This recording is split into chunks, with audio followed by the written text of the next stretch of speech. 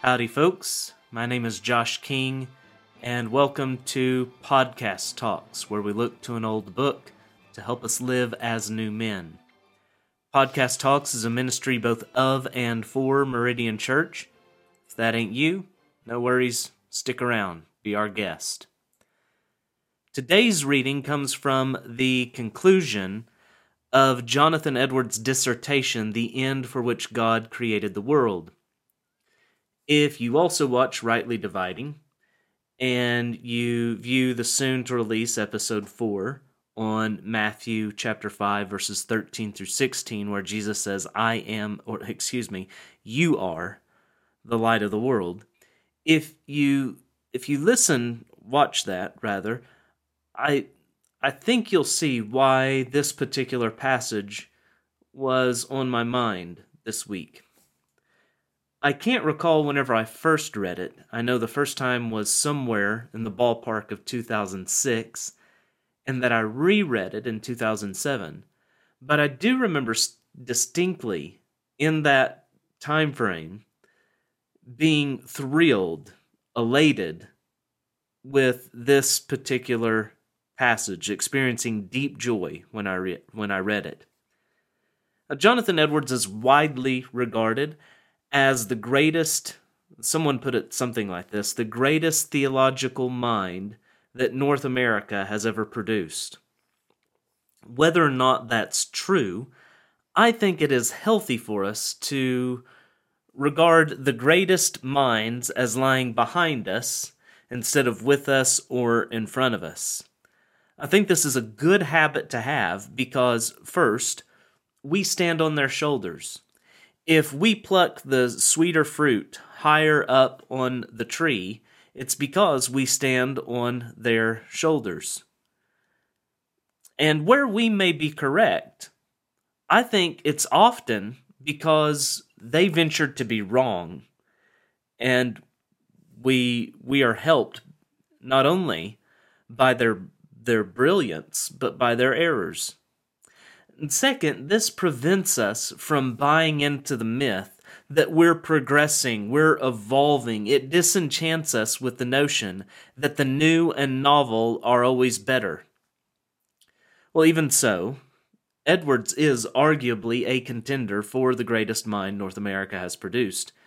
But Edwards was more than a big head. Indeed, it was only near the end of his career that his focus was academic in nature.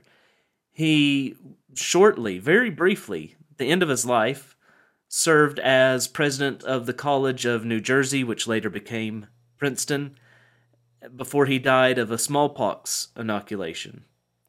His first major service came as pastor of the church in Northampton, Massachusetts, where he served roughly 24 years. And afterwards, he served as missionary to the Mohican Indians for about 7 years. In reference to the colonies, he, along with George Whitefield, were the biggest figures in relation to the Great Awakening.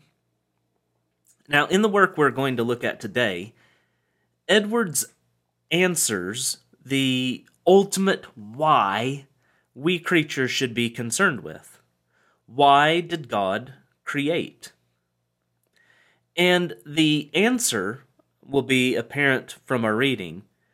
But before I get to it, I want to recommend to you John Piper's God's Passion for His Glory, which contains the full text of Edwards' dissertation and helpful chapter breaks, section breaks, headings, footnotes, and an introduction to Edwards.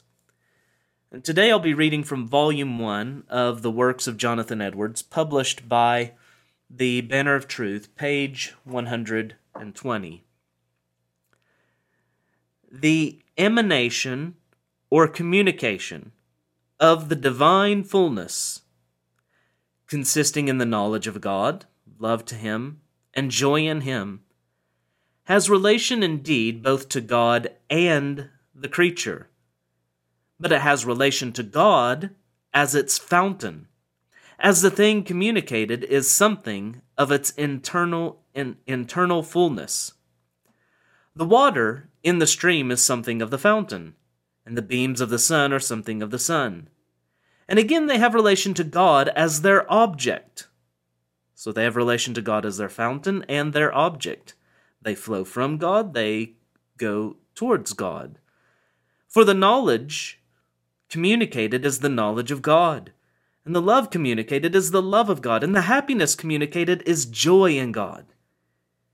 In the creature's knowing, esteeming, loving, rejoicing in, and praising God, the glory of God is both exhibited and acknowledged.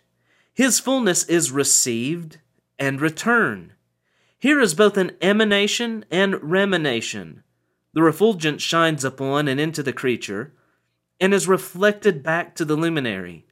The beams of glory come from God, are something of God, and are refunded back again to their original, so that the whole is of God, and in God, and to God, and He is the beginning, and the middle, and the end. So here are two antique silver dollar words to let jingle in the pocket of your mind today: emanation and remanation. Now, emanation is not a word completely alien to us. We still speak of things emanating today. It means coming from a source. You sense that with Edwards' writing here, that God is the source of the knowledge of Him, of knowing Him, of rejoicing in Him. These things, the knowledge, the love, the joy that we have in God, are something that comes from God. Remanation is likely, though, met with underlined red dots in the word processor of your mind, but it simply means that what has emanated from a source returns back to that source. So why did God create? For His glory is a concise and excellent answer, and it's the overarching answer. But to dig into that a bit, in reference to the redeemed, we could say that He created for the emanation and remanation of His glory.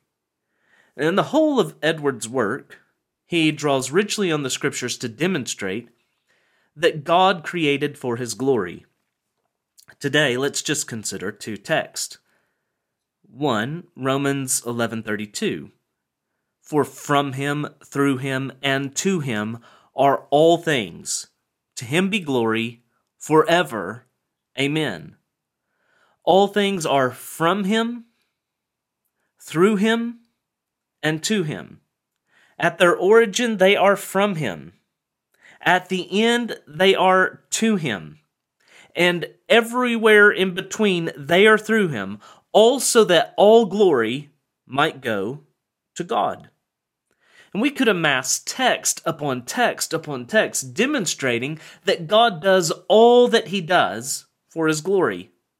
This is the purpose of everything that has emanated from Him, and everything has emanated from Him, and thus this is their purpose. But the second text I want to read speaks of the remanation of His glory. And this is what thrilled me. This is what Edwards illumined from the Scriptures that caused me great joy. And so listen now to Jesus' high priestly prayer. I'll read the beginning and the end of that prayer in John chapter 17, the most beautiful prayer ever recorded. And I'll read the first and make some comments, and then read the end and make some comments, and I'll leave it to you to fill out the middle, see how it relates to the beginning and the end. So John 17, 1 through 5. When Jesus had spoken these words, He lifted up His eyes to heaven and said, Father, the hour has come. Glorify your Son, that the Son may glorify you. Do you see emanation and remanation right there? Father, glorify your Son, that the Son may glorify you. Since you have given Him authority over all flesh to give eternal life to all whom you have given Him. And this is eternal life, that they know you. Now remember, Edward said that part of what emanates from God is the knowledge of him. So this is emanation now from the Father. This is eternal life, that they know you, the only true God, and Jesus Christ, whom you have sent. I glorified you on earth, having accomplished the work that you gave me to do.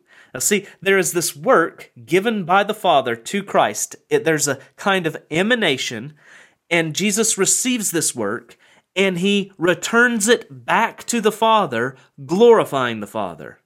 And then he asks, and now, Father, glorify me in your own presence with the glory I had with you before the world existed. We could go elsewhere to make this plain, but we're getting a more precise answer now as to why. Why did God create? For the glory of his Son in the redemption of those the Father gave to him. In this redemption, eternal life is given to those given to the Son. And this eternal life is the knowledge of God.